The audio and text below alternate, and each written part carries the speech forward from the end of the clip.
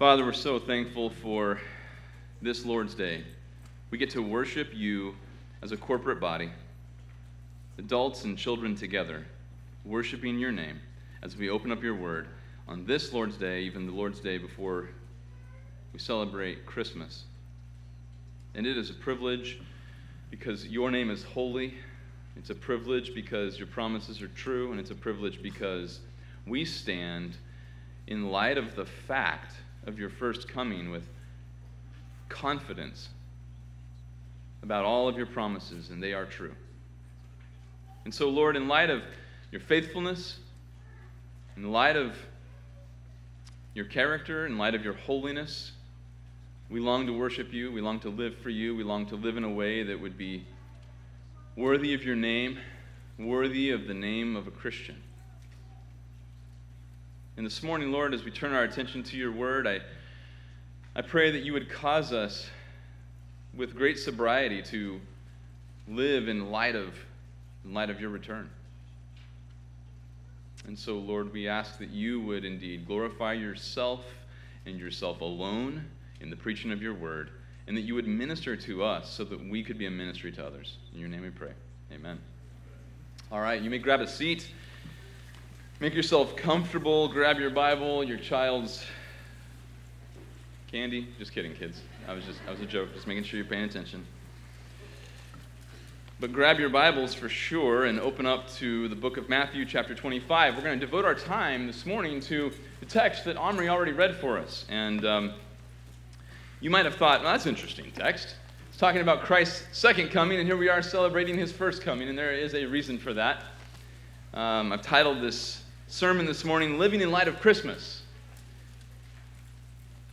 At Christmas, many families celebrate the fact of Christ's advent.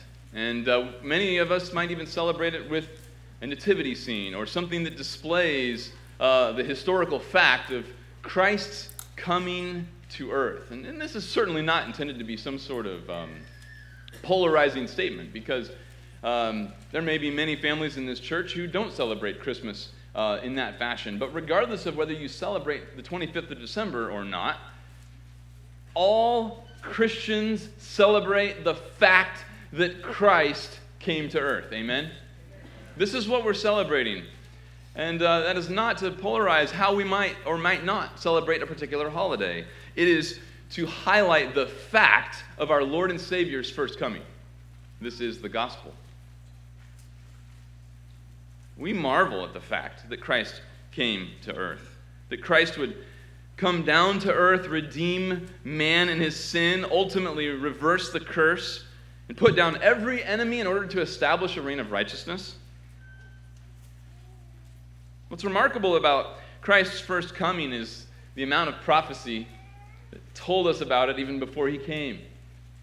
The people of God who experienced Christ's first coming had an overwhelming amount of prophecy predicting that he would come, telling us what it would look like when he came, and making it an incontrovertible fact that Jesus of Nazareth was indeed the Messiah who would redeem man from their sin, who would indeed establish a reign of righteousness, and who was indeed God the Son. The prophecy of the Old Testament made it clear that this Christ would come from the line of David. And I won't give you the references for all this. If you want them, you can ask me for my notes. I wrote them in the parentheses in my notes. But for the sake of time, I'm not going to read all of the parentheses. Just appreciate and bask in the overwhelming evidence of the prophecy that declared what would happen in Christ's first coming. He'd be born in the line of David, in the tribe of Judah. He would be born in Bethlehem, to a virgin. He would have a common origin, nothing noble. He would live a perfect life. He would die an ignominious death. He would rise from the dead. He would give resurrection hope to all his people. Beyond this, we even know that during his earthly ministry, before he even came, we knew that he would be uniquely anointed with the Holy Spirit, that there would be a forerunner declaring his arrival, and he would enter Jerusalem on a colt the foal of a donkey. He would be betrayed for 30 pieces of silver, the price of a common slave, and that he, Yahweh in human form, would be pierced by the Jews before he would rise from the dead. by his own power. Appropriately, we think of these facts and we cherish these facts. These facts become implications for us, and they change everything about how we worship him and how we must live. I have a question for us this morning. And to appreciate this question, let's consider that the first coming of Christ was indeed fact. Fulfilling the prophecies, every prophecy about Christ's first coming was fulfilled literally to every jot and tittle. There's not a single prophecy of Christ's first coming that was not fulfilled literally. And now, after Christ's arrival, he made it clear that he is coming back. He told us much about his return, his parousia, which is his presence. And everything that he said was in addition to and in accordance with everything said about his second coming in the Old Testament as well. And so here's the question for us this morning. Which is more factual, Christ's first coming or his second? Yes! That is the right answer. Yes! Which is more factual? Now, of course, it sounds like a trick question, and it kind of is, because we often talk about fact as something that has already happened or is supposed to have already happened. Supposed to, in the case that it might be debatable in some way. But one textbook definition of the word fact is literally, quote, a thing known or proved to be true. And if we have a right understanding of human understanding and human intellect and how we can know anything for sure and anything for certain, we are not trustworthy. And the only thing we can know for certain is what a God who cannot lie declares to us and testifies to us by fact. And so, in light of the fact that the only thing we know for sure and for certain is what God tells us, Christ's first coming is just as much fact as his second coming. In fact, viewing Christ's return as anything less than fact, though a future fact, affects how we live. It is a detriment to how we live. In light of the fact of Christmas, we ought to live in light of the equally factual, the equally certain return of Christ. And so, for the sake of this sermon, I'm going to call that next Christmas. We're celebrating Christmas. And I'm demanding that we live in light of next Christmas, because that's what Christ says in these parables. You might be wondering, are you telling me to live in light of Christmas or his second coming? The answer is yes. To truly live in light of Christmas is to live in light of his return. In fact, I'm exhorting you this morning to change any notion in your mind, any view about the second coming that relegates it to anything less than fact. Granted, future fact, but fact nonetheless. As far as Scripture is concerned, each coming is just as certain as the other. J. Barton Payne, in his Encyclopedia of Biblical Prophecy, notes that out of the Old Testament, 23,210 verses, 6,641 contain predictive material. Out of the New Testament, 7,914 verses, 1,711 contain predictive material. So out of the entire Bible's 31,124 verses, 8,352 contain predictive material, which means that 27% of our Bible is foretelling the future. This is clearly important for us to know. It's clearly important for our lives. And as we see in the parables this morning, it changes how we live. In the Bible, look at now at Matthew 25. We need to quickly make our way to this text. It's very profound, and it's very clear, and it's very powerful, these parables. Two parables we're devoting our attention to. First of all, the 10 virgins. Secondly, the parable of the talents. The first one goes from the verse 13 verses of chapter 25. The second from verse 14 to 30. There's a lot of parallels here. In fact, verse 12 ends with 5 of the virgins being cast out of the wedding celebration, out of the kingdom, in other words. And the master says to those virgins, "Truly I say to you, I do not know you." Similarly, in verse 30, after the parable of the talents, one of the slaves who was unfaithful with his talents is kicked out of the kingdom, and the master says, "Throw out the worthless slave into the outer darkness. In that place there will be weeping and gnashing of teeth." What's also similar about these parables is the profound reward that Jesus wants his people to enjoy.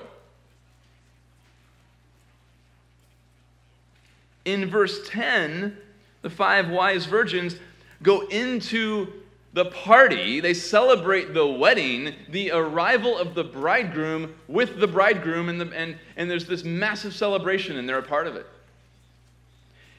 In verses 20 to 23, both of the first 2 servants in the talents are greeted with this comment: "Well done, good and faithful slave. You were faithful with a few things. I will put you in charge of many things. Enter into the joy of your master." First of all in verse 21 and again in verse 23. The master is excited about his servants entering into his joy. He's thrilled with his servants rejoicing and experiencing eternal bliss and eternal joy with him forever. That should compel us. Similarly, there's also some differences in these 2 parables. And I want to quickly go back to the previous passage. We don't have time to really dive into this, but I do want to make a couple of observations from chapter 24. Go back in chapter 24 to verse 42. Verse 42 introduces all of these 3 parables. The first one we're not even really looking at. That's from verse 45 to the end of the chapter. But in verse 42, Jesus says, "Therefore be on the alert, for you do not know which day your Lord is coming. But be sure of this, that if the head of the house had known at what time of night the thief was coming, he would have been on the alert and would not have allowed his house to be broken into. For this reason you must also be ready. For the Son of Man is coming at an hour when you do not think he will." And that is the exhortation. Live in light of Christ's return. Be ready. Be prepared. And then what happens in this first parable that we're kind of skipping is that he tells a parable of a, verse 45, faithful and sensible slave. This first parable is about what it means to be faithful and sensible. Now, what's interesting is, as Jesus progresses and starts to tell more and more parables, he takes those 2 thoughts, a wise slave and a faithful slave, and he tells a parable for each. The reason why I'm devoting our time to Matthew 25 this morning is because I wanted to just spend our time in the 2 parables where Jesus draws out each of these traits in isolation. In verses 1 through 13, the parable of the 10 virgins is focused on what it means to be a wise servant as opposed to a foolish servant. And then in the parable of the talents, Jesus is focusing on what it means to be a faithful slave as opposed to and you probably expect me to say unfaithful, but I'm going to stick with Jesus' words, as opposed to a lazy slave. Faithful is contrasted with lazy. Wise is contrasted with foolish. And so let's take them one at a time. And I think rather than a few comments here and there, it's going to unfold pretty quickly. Chapter 25, verse 1. "Then the kingdom of heaven will be comparable to 10 virgins who took their lamps and went out to meet the bridegroom." And this is one of those points where I do need to make a couple of comments. Even understanding why he uses this example of virgins going out to meet the bridegroom, especially as he develops the connotation with the lamps and with the oil, as you heard when Omri read this passage. You need to understand what's traditional in the ancient Near East regarding a wedding. And I'm just going to read to you an account. Rashi, who was a famous rabbi, a medieval French rabbi in the 11th century, he recorded basically what this wedding would have looked like. And so he was being, in that tradition. He's writing it for his people who are not living in the ancient Near East. He's in France. And here's his description of an ancient Near East wedding. He said, "In the land of Ishmael, it's customary that one leads the bride out of her father's house into the house of her husband before she enters the bridal chamber. Here, one carries about 10 poles, on which are a kind of copper bowl in which you put rags with oil and resin. One ignites this and shines it in front of her here." And so at the beginning of this party, as they go to the husband's house, you would light up these lamps, and that is part of this traditional wedding celebration. And it's interesting that he even points out that there is traditionally, 10 of these lamps. And you're probably familiar with what a lamp would have looked like. Just imagine some sort of terracotta vessel. It would hold oil, and you would put a wick out of the end that's formed and fashioned to hold a wick upright. And what's burning is obviously not the wick, but the oil that's absorbed through the wick. And just much like a candle that's melting the wax, what's burning is not the wick, it's just the wax that's melting, and that's what's flammable. And so that's how this lamp would have worked. It's not enough to have the lamp. It doesn't burn, it doesn't illumine, it doesn't prepare for one's party without the oil. But that is indeed the scene that would have been common knowledge to Jesus and everyone who was hearing this. Verse 2. 5 of them were foolish, and 5 were prudent. This is pretty self-explanatory, but I will make one comment. There is a distinction between intelligent and wise. This is not a statement about intelligence.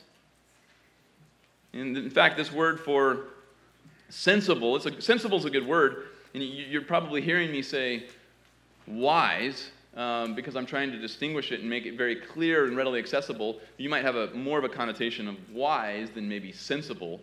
But this is certainly a word that is distinct from intelligence. And wise has, instead of intelligence and some sort of ability to reason in some abstract way, wisdom has the connotation of a practical way of living, and especially in this context, a way of living that is prepared for Christ's return. It's the skill of living in a way that is constantly prepared for Christ to come back. That's what it means to live wisely. And it's interesting, isn't it, to think about the difference between intelligence and wisdom. You don't have to have intelligence to walk wisely.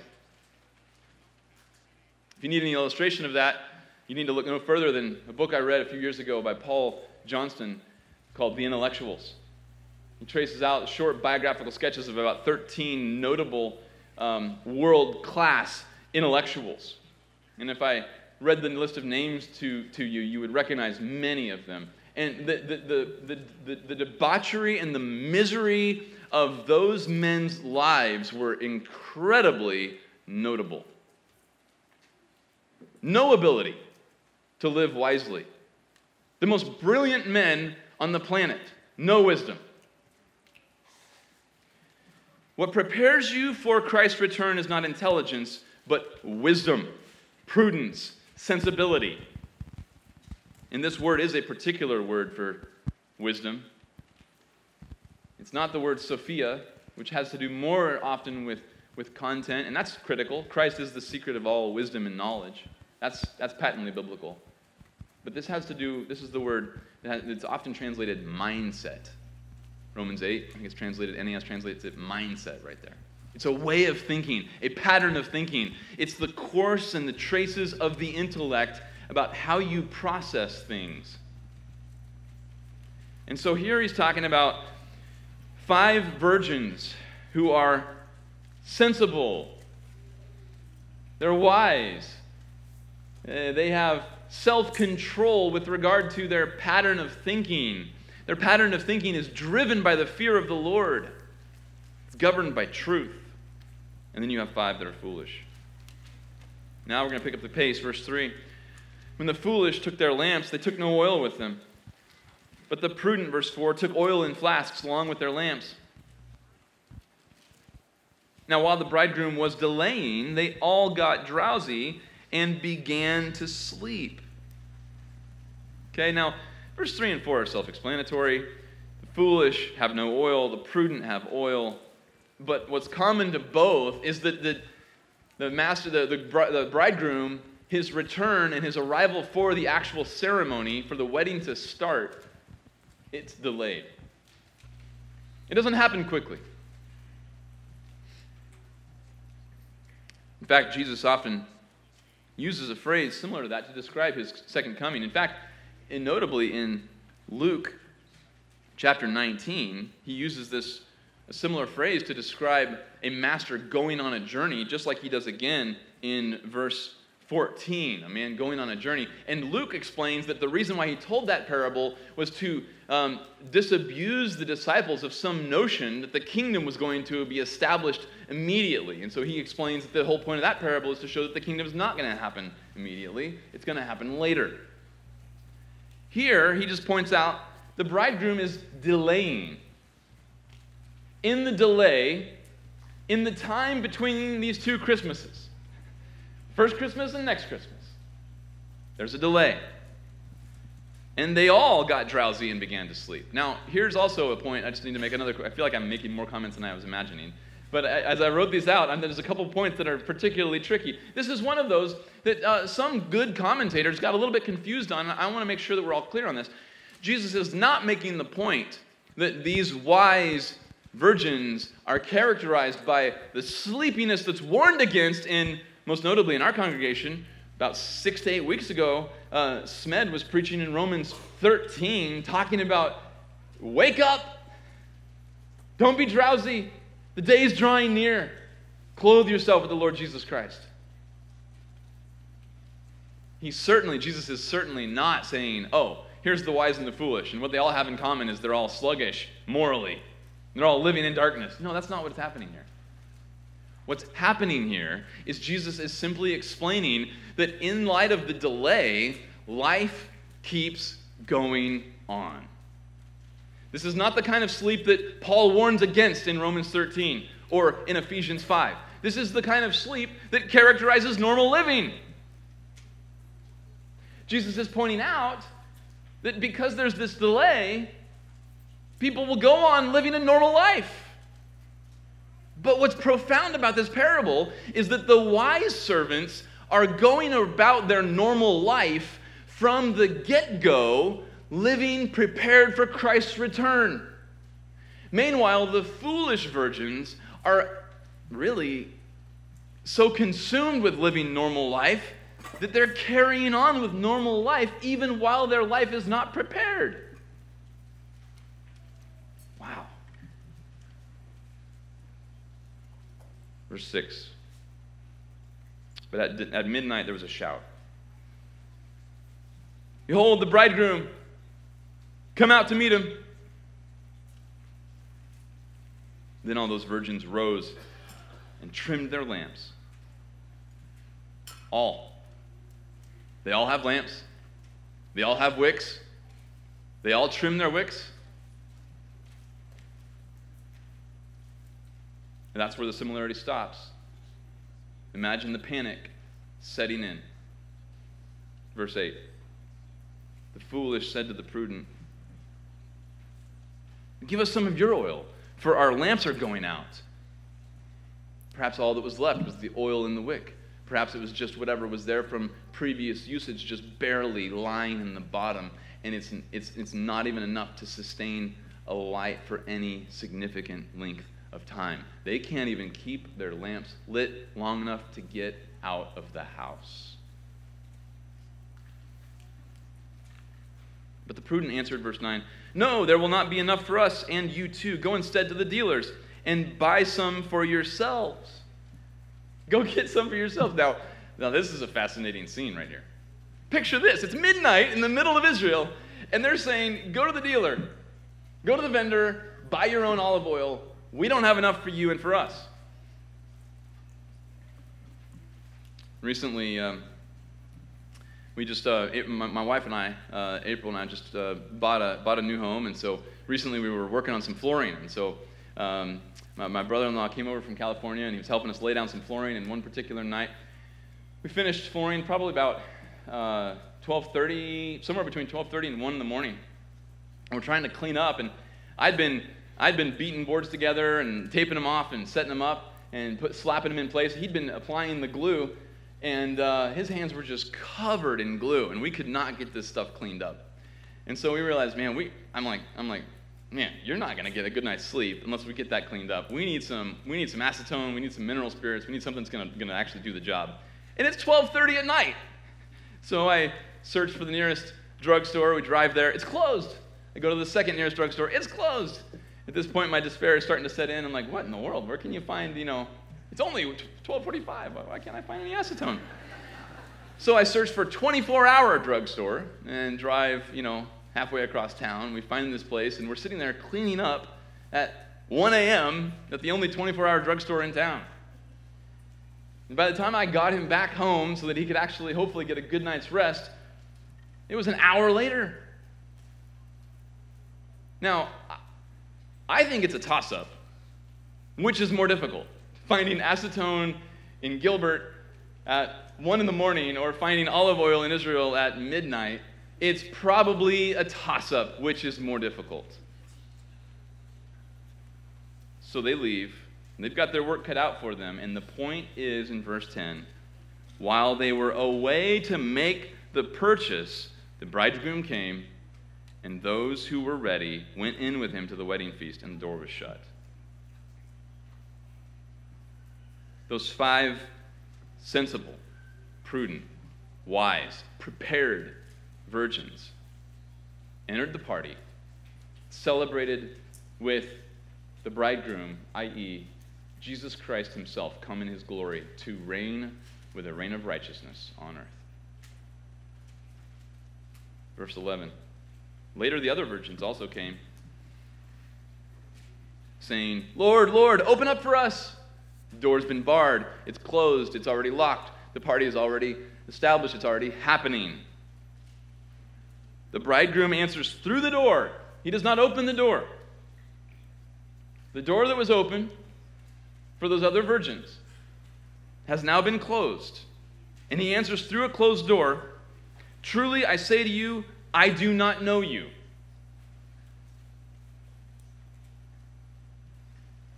This evokes comparison to the first discourse. You know, I love how Matthew structures his gospel around 5 discourses, all 5 of them ending with the phrase, when Jesus finished these words.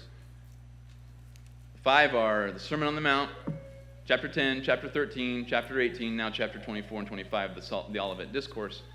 You go back to the first one, the Sermon on the Mount, and you remember this is not the only time that Jesus said that, I did not know you. Listen to Matthew chapter 7. This is the conclusion of the Sermon on the Mount. This is how he ends the body of the sermon before his final exhortation. In verse 21 to 23, Jesus said this earlier on in his ministry, not everyone who says to me, Lord, Lord, will enter into the kingdom of heaven, but he who does the will of my Father who is in heaven, he will enter. Many will say to me on that day, Lord, Lord, did we not prophesy in your name? And in your name cast out demons? And in your name perform many miracles? And then I will declare to them, I never knew you. Depart from me, you who practice lawlessness. Lawlessness is the mark of somebody who doesn't know Christ, somebody whom Christ does not know. It's one and the same. He doesn't know them, they don't know him.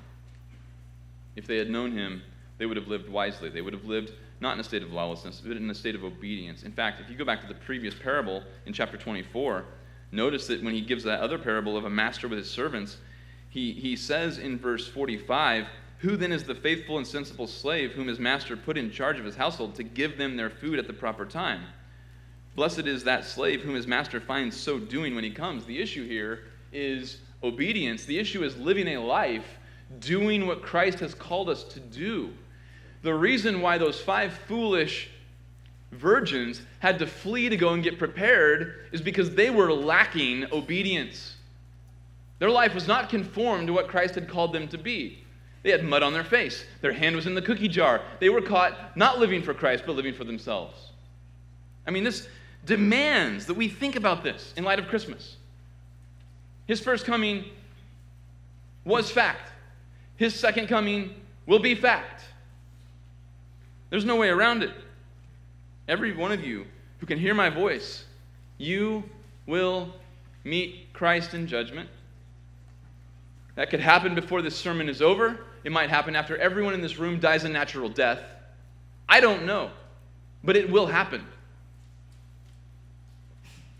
So Jesus ends the parable by saying this, therefore be on the alert. Be alert, be on watch, because you do not know the day or the hour. Do not live as though you can put your life in order when you find out that Christ is coming. It will never be the case that anybody who is shut out of the door on that day did not have enough time. What keeps you out of that door is folly. You could have 7 weeks. You could have 7 millennia. It's not enough time. You must be ready right now. You must live ready. I remember in junior high, I had a friend named Josh. And Josh was kind of one of those thugs, and he kind of got involved in stuff that a goody two-shoe like me didn't get involved in. But I remember him coming to class one morning. I sat next to him in science class, and he had his little new necklace. He had this little medallion. It was a Mercedes-Benz necklace.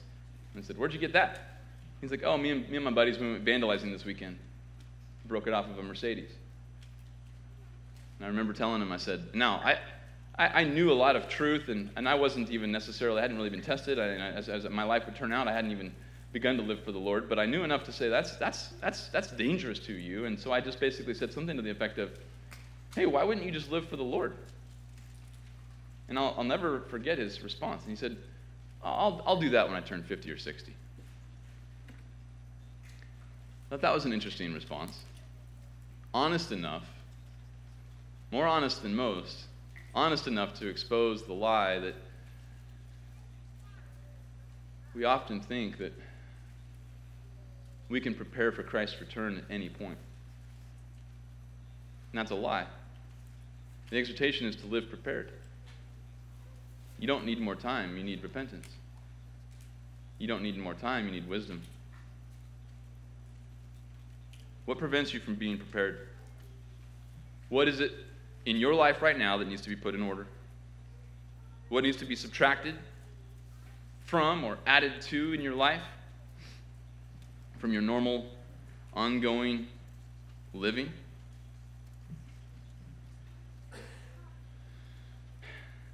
It's interesting, when you get to the punch of this parable, I noticed that I enjoyed reading a lot of good comments and sermons on this parable that said the point is you need to be regenerate. And that is absolutely true. John 3 says as much. If you're not born again, you can't enter the kingdom. But I also just want to say that I think there's something in light. I'm not preaching John 3. I love John 3. There's something about Matthew 25 that needs to be heard, because Jesus doesn't really talk about regeneration here. It's not because it's not an essential, it's a non-negotiable. It's because the criteria that he gives us is a much more tangible display of regeneration. Jesus himself even said in John 3, you can't see regeneration, it's invisible, but you can see the effects. And the effects of regeneration are most certainly wise living. So the question is not, do you know the gospel? The question is not, do you go to church? The question is not, are you a member in good standing? Although if you're outside the church, that's a different issue. But if you're just in the church in good standing, that's not enough for this parable. The question is, are you living wisely?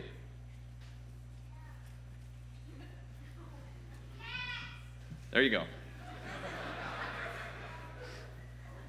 I appreciate Matt's savvy up here more and more as I...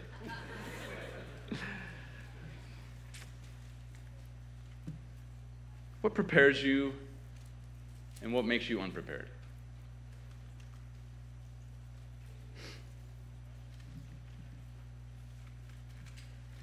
If you don't know Christ's commands, you can't possibly be prepared for his coming. To live wisely means to conduct your life in the fear of the Lord. Solomon said the fear of the Lord is the beginning of wisdom. And if you are not more concerned and consumed with pleasing God than anyone or anything, most notably self, you are not prepared for Christ's return. So I need to just briefly take a little parenthetical comment for my own heart, for your heart, and just work through some basic commands. These are good questions for us. These are good tests for us. Are you living wisely? Here's some commands. First of all, the call to discipleship. And I'll just give a couple of examples in each of these categories. Mark 8:34, Jesus said, "If anyone wishes to come after me, he must deny himself and take up his cross and follow me. For whoever wishes to save his life will lose it, but whoever loses his life for my sake and the gospel's will save it. For what does it profit a man to gain the whole world and forfeit his soul? For what will a man give in exchange for his soul? For whoever is ashamed of me and my words in this adulterous and sinful generation, The Son of Man will also be ashamed of him when he returns in the glory of his Father with the holy angels. Have you taken up your cross? Have you lost your life? Have you lost your hold on your own life, your ambitions, and your dreams, in order to subjugate that to Christ's will and ambitions for your life? Are you ashamed of Christ or his words? What an interesting dichotomy, because we have a lot in this generation who would claim they are unashamed of Christ while being ashamed of his words. How about Luke 14, 26 and 27? If anyone comes to me and does not hate his own father and mother and wife and children and brothers and sisters, yes, even his own life, he cannot be my disciple. When it comes to allegiance, any competing allegiance coming from the closest of human relationships, and even coming from within yourself, that cannot compete with exclusive allegiance to the Lord Jesus Christ. Otherwise, you are unfit and unprepared for Christ's return. Verse 27, whoever does not carry his own cross and come after me cannot be my disciple. Do you prioritize the kingdom? Matthew 6, verse 31, Jesus said, don't worry then, saying, what will we eat, or what will we drink, what will we wear for clothing? For the Gentiles eagerly seek all these things, for your heavenly Father knows that you need all these things. But seek first his kingdom and his righteousness, and all these things will be added to you. This was good for me. I was working on the house, like I mentioned, slapping in some flooring. And there's this compulsion to think, I just got to get this done, Now, diligence is a virtue. But there's also a potential threat of imagining, but I can just justify being consumed with this project right now because it's going to pay off in more ministry in the future, and neglecting obedience in the moment. Do you prioritize the kingdom? Do you amputate sin? Amputate. Sober statement. Jesus used it twice, most notably of sensual lust and selfish ambition. Matthew 5, Mark 9, he uses amputate for sensual lust and selfish ambition. Those things have to go. You cannot enter the kingdom coddling those two things, hanging on to them, pandering to them, feeding them, making allowances for them. And this is not even to mention the countless other commands. Love of the brethren, speaking truth in love, edifying one another with your speech so that it gives grace to those who hear, stirring one another up to love and good deeds, encouraging, exhorting, helping, rebuking, admonishing.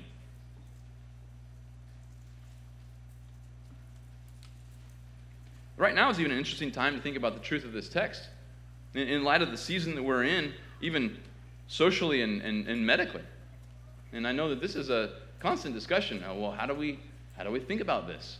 How do we think about what does it look like to love one another and to serve the Lord and to be devoted to the Lord? Well, think about it in light of this parable. Think about it in light of this parable. How this is applied is going to vary from circumstance to circumstance. But it's interesting. In some cases, on one side of the spectrum, it might be exposing a lack of love for the brethren in how we conduct ourselves. And on the other side of the spectrum, it might be exposing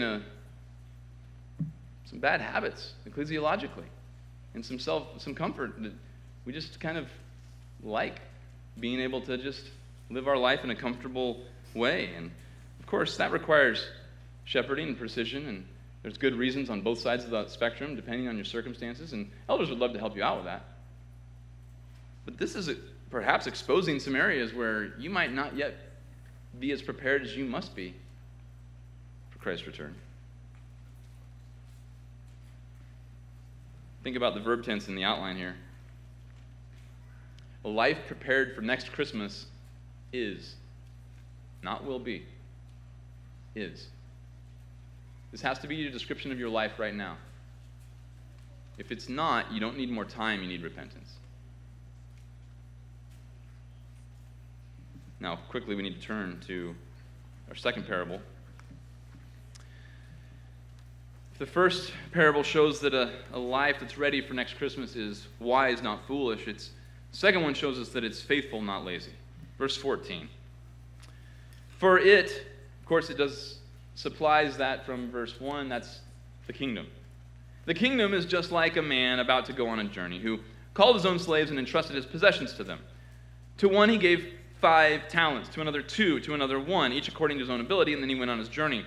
Now, excuse me, briefly, let me explain a talent. You guys understand that's a measurement of money. It originally was a measurement of weight, and then it became a unit of coinage. And so I was reading about this, and it's interesting that it is challenging because a talent could obviously be different based on the culture and based on the coinage and what metal was being used. And so the value would fluctuate depending on what was the common precious metal or commodity for their currency.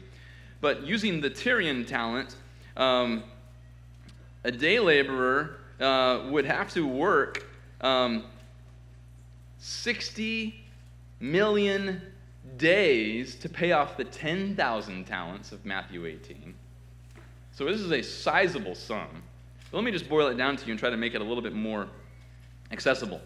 What I did was I took the average income of a Tempe resident, and then I realized that what they were saying was they took the average income divided by everyone who resides in Tempe, which is obviously doesn't really account for children or stay-at-home moms or whatever. So then I found the average household income for Tempe, and that's $48,183 a year. So I took that, just rounded up to 50 to make it easy because I didn't want to worry about all the remainders. So there we go. I divided that out, and I figured out how much a talent would have been, just assuming that as far as cost of living and forgetting about inflation, forgetting about all of that, just saying what their cost of living was and what our cost of living was and how long it would be to earn that kind of money. Here's the end product of all of this. A talent is a massive amount of money. According to today's Tempe average, talent would be $1.15 million. So the 5-talent man was given $5.75 million, the 2-talent man was given $2.3 million, and the 1-talent man $1.15 million. And then the master leaves and goes on his journey. And by the way, when I did the math on that, I'm like, surely that's wrong. And it might be, who knows. Somebody else can check that out. But I did the math. I was deliberate, tried to do the math properly. But what impressed me was that's an extremely high amount. And then it dawned on me. And it has to be a massive understatement compared to Christ entrusting spiritual resources to us to progress the kingdom. The 5 gets the 5, and the 2 gets the 2, and the 1 gets the 1, according to his own ability. That's a helpful statement, because Christ is preparing us for fidelity to what we've been entrusted. Fidelity begins with trusting God and trusting Christ with what you've even been entrusted with. He gave you what you were entrusted with according to your own ability. And so the 2-talent man and the 1-talent man shouldn't be looking at the 5-talent man saying, why didn't you give me more? Because he gave it to you according to your own ability. Do you trust him? Do you trust his assessment of your ability more than your own assessment of your ability? And so he gives them the talents. He entrusts it to them. Verse 16. Immediately the one who had received the 5 talents went and gained 2 more. Verse 18, but he who received the 1 talent went away and, verse 16, immediately the one who had received the 5 talents went away and traded with him and gained 5 more. Verse 17, in the same manner the one who had received the 2 gained 2 more. And then in verse 18, the one who had received the 1 went away, dug a hole in the ground, and hid his master's money. Verses 16 and 17, remarkably similar. Both gaining 100%. That's a pretty good investment. Verse 18, it's a little different with the 1-talent guy. He comes away with roughly 0%. 19, verse 19. Now after a long time, the master of those slaves came and settled accounts with them. The one who had received the 5 talents came up and bought 5 more talents, saying, Master, you entrusted 5 talents to me. See, I've gained 5 more talents. His master said to him, well done, good and faithful slave. You are faithful with a few things. I will put you in charge of many things. Enter into the joy of your master. Now, as I read verse 22 and 23, look for any differences. Also, the one who had received the 2 talents came up to him and said, Master, you entrusted 2 talents to me. See, I've gained 2 more talents. And his master said to him, Well done, good and faithful slave. You were faithful with a few things. I will put you in charge of many things. Enter into the joy of your master. What's different? The only difference is the amount. That's the only difference. They were both faithful with the resources God entrusted to him. And what's also interesting is that with both, he says, I'm entrusting to you more. Enter into joy. Joy comes from being faithful to Christ, being a steward and serving him. That's not only for this life, that expounds exponentially into the next. Verse 24. And the one also who had received the 1 talent, he came up and said, and up until that point it sounds just like verses 21 and 23, or 20 and 22, but now it sounds different.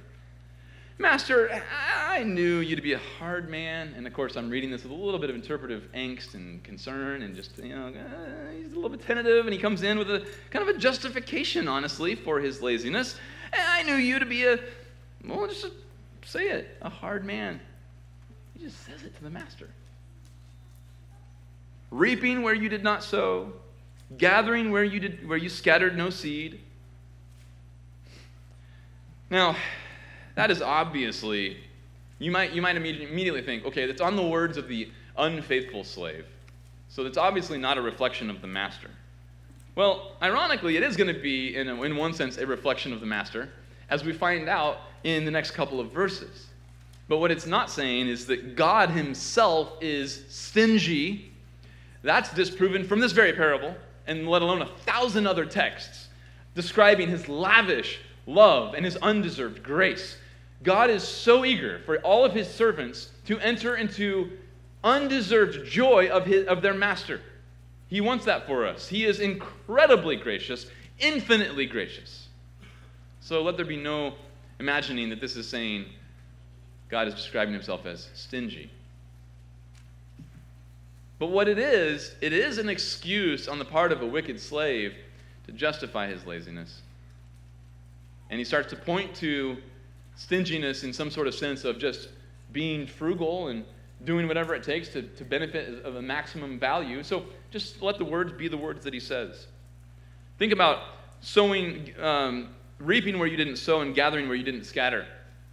An agricultural picture might be helpful here. I grew up in Kansas, and so every late June, depending on the rain, perhaps early July, we'd have a wheat harvest. And so custom crews would come in, you'd have massive combines, massive headers, and they would just take swaths through wheat fields and just pulling in the grain. And I worked at the grain elevator, and we'd bring in these massive trucks. We'd dump the trucks, sort it out into the various bins, of course, the various types of variety of wheat. And so what would happen is, of course, if you're making big, massive swaths with these massive combines, massive headers on the front of these combines, you might actually leave some wheat in the corner of a field because you can't make that tight of a turn. And for the sake of expediency, there might be sections there on the edges that aren't even harvested. And so imagine somebody who just says, hey, you never took the time to go get that. Do you mind if I do that? Oh, sure, podunk farmer, go ahead, And this guy's like, okay, I'm going to go ahead and cut down your wheat. If you don't mind, I'm just going to put it in my harvest. And he's frugal like that. And so the slave is saying, that's the kind of guy you are, and so I was scared. Verse 25, I was afraid and went away and hid your talent in the ground. See, you have what's yours. And I imagine that last line with the biting of the lip, a cringing, like, here it is. I hope it's okay. Just buried it. Money buried in the ground is no better than a light hidden under a bushel basket. No better than a gospel never preached and never lived. Verse 26, but the master answered and said to him, you wicked, lazy slave, you knew that I reap where I did not sow and gather where I scattered no seed. Then you ought to have put my money in the bank, and on my arrival I would receive my money back with interest. Now, it's interesting. He just simply acknowledges it. Yeah, you should have known that if I was looking for productivity, if I was looking for some efficiency, if I was looking for some degree of faithfulness with these kind of resources, you shouldn't have hid it. You could have at least put it in the bank. I mean, if we just talk about banks, 6% compounded interest is enough to double your principal in 12 years. Now, I know most banks aren't giving 6%, but you understand the point. The point is even just letting it sit in a bank rather than in the ground is better than nothing. The point is, you did nothing out of fear? You did nothing presuming on my character?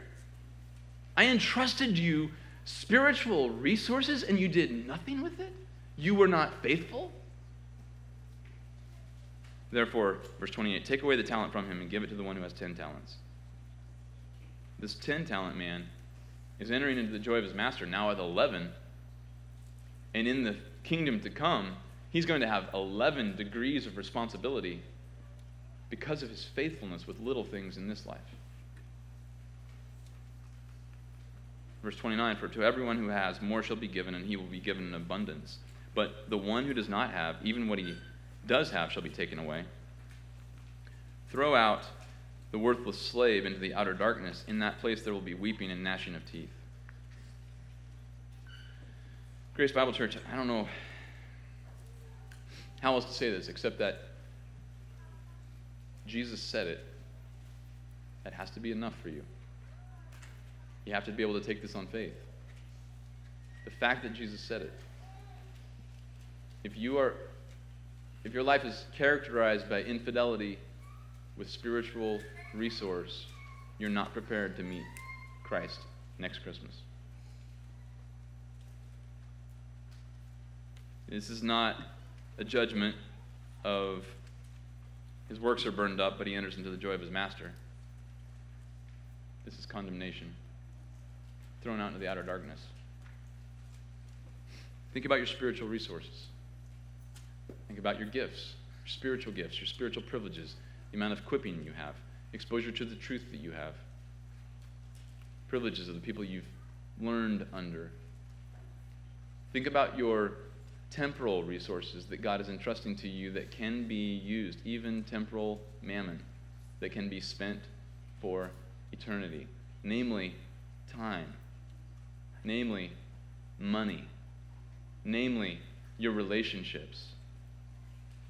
All of those things must be expendable for the sake of being faithful to Christ, faithful with those resources, faithful to promote the kingdom, faithful to be useful and effective. The question is not, do you have a spiritual gift? Do you have a spiritual responsibility? Do you have a spiritual privilege? Because the one-talent man had those things in this life, and he was cast out. This is so helpful for us. So helpful for us. Again, the standard is not perfection. In case you somehow heard as I was walking through this parable that the standard is perfection, the standard is not perfection, it's wisdom and faithfulness. But if those aren't there, you're not ready for next Christmas. So I pray that this helps prepare you for next Christmas. Lord, we thank you for this text. We're so thankful for these two parables. Lord, in light of the fact of your comings, both your first and your second, we must be these kind of people today. Today is the day of salvation. Cannot put it off. We have no control to straighten out our lives at some other time. If our lives are not wise but foolish, if our lives are not faithful but lazy, we are not prepared for that day. And I pray that this text might even be a means of grace to some who are currently foolish virgins or lazy slaves, and that it might be a means of grace for salvation. I know that it will certainly be a means of grace to all your children. Thank you so much for ministering to us. Lord, we are only useful slaves by your grace. We can only be useful. We can only see fruit. We can only have godly, Godward influence by your grace. A man can receive nothing unless it isn't given him from heaven. And we cannot make ourselves more useful or fruitful. We know that you alone can produce fruit. And so we want to continue to come to you on your terms and ask to increase our faithfulness and our wisdom, our usefulness, our fruitfulness. We know that usefulness comes from holiness. We know that faithfulness and wisdom come from obedience. And so, Lord, May we live this way, perpetually, constantly, in light of your return. There's going to be normal daily activity. There's going to be sleeping and rising from sleep. There's going to be details of schedules and temporal responsibilities and obligations for work and for family and for just carrying on normal life. These things are not wrong, but what would be wrong, Lord, is to slowly let those responsibilities drown out preparation for the kingdom. I pray that we would be glad even to put everything else on the back burner, save only seeking first your kingdom. In your name we pray. Amen.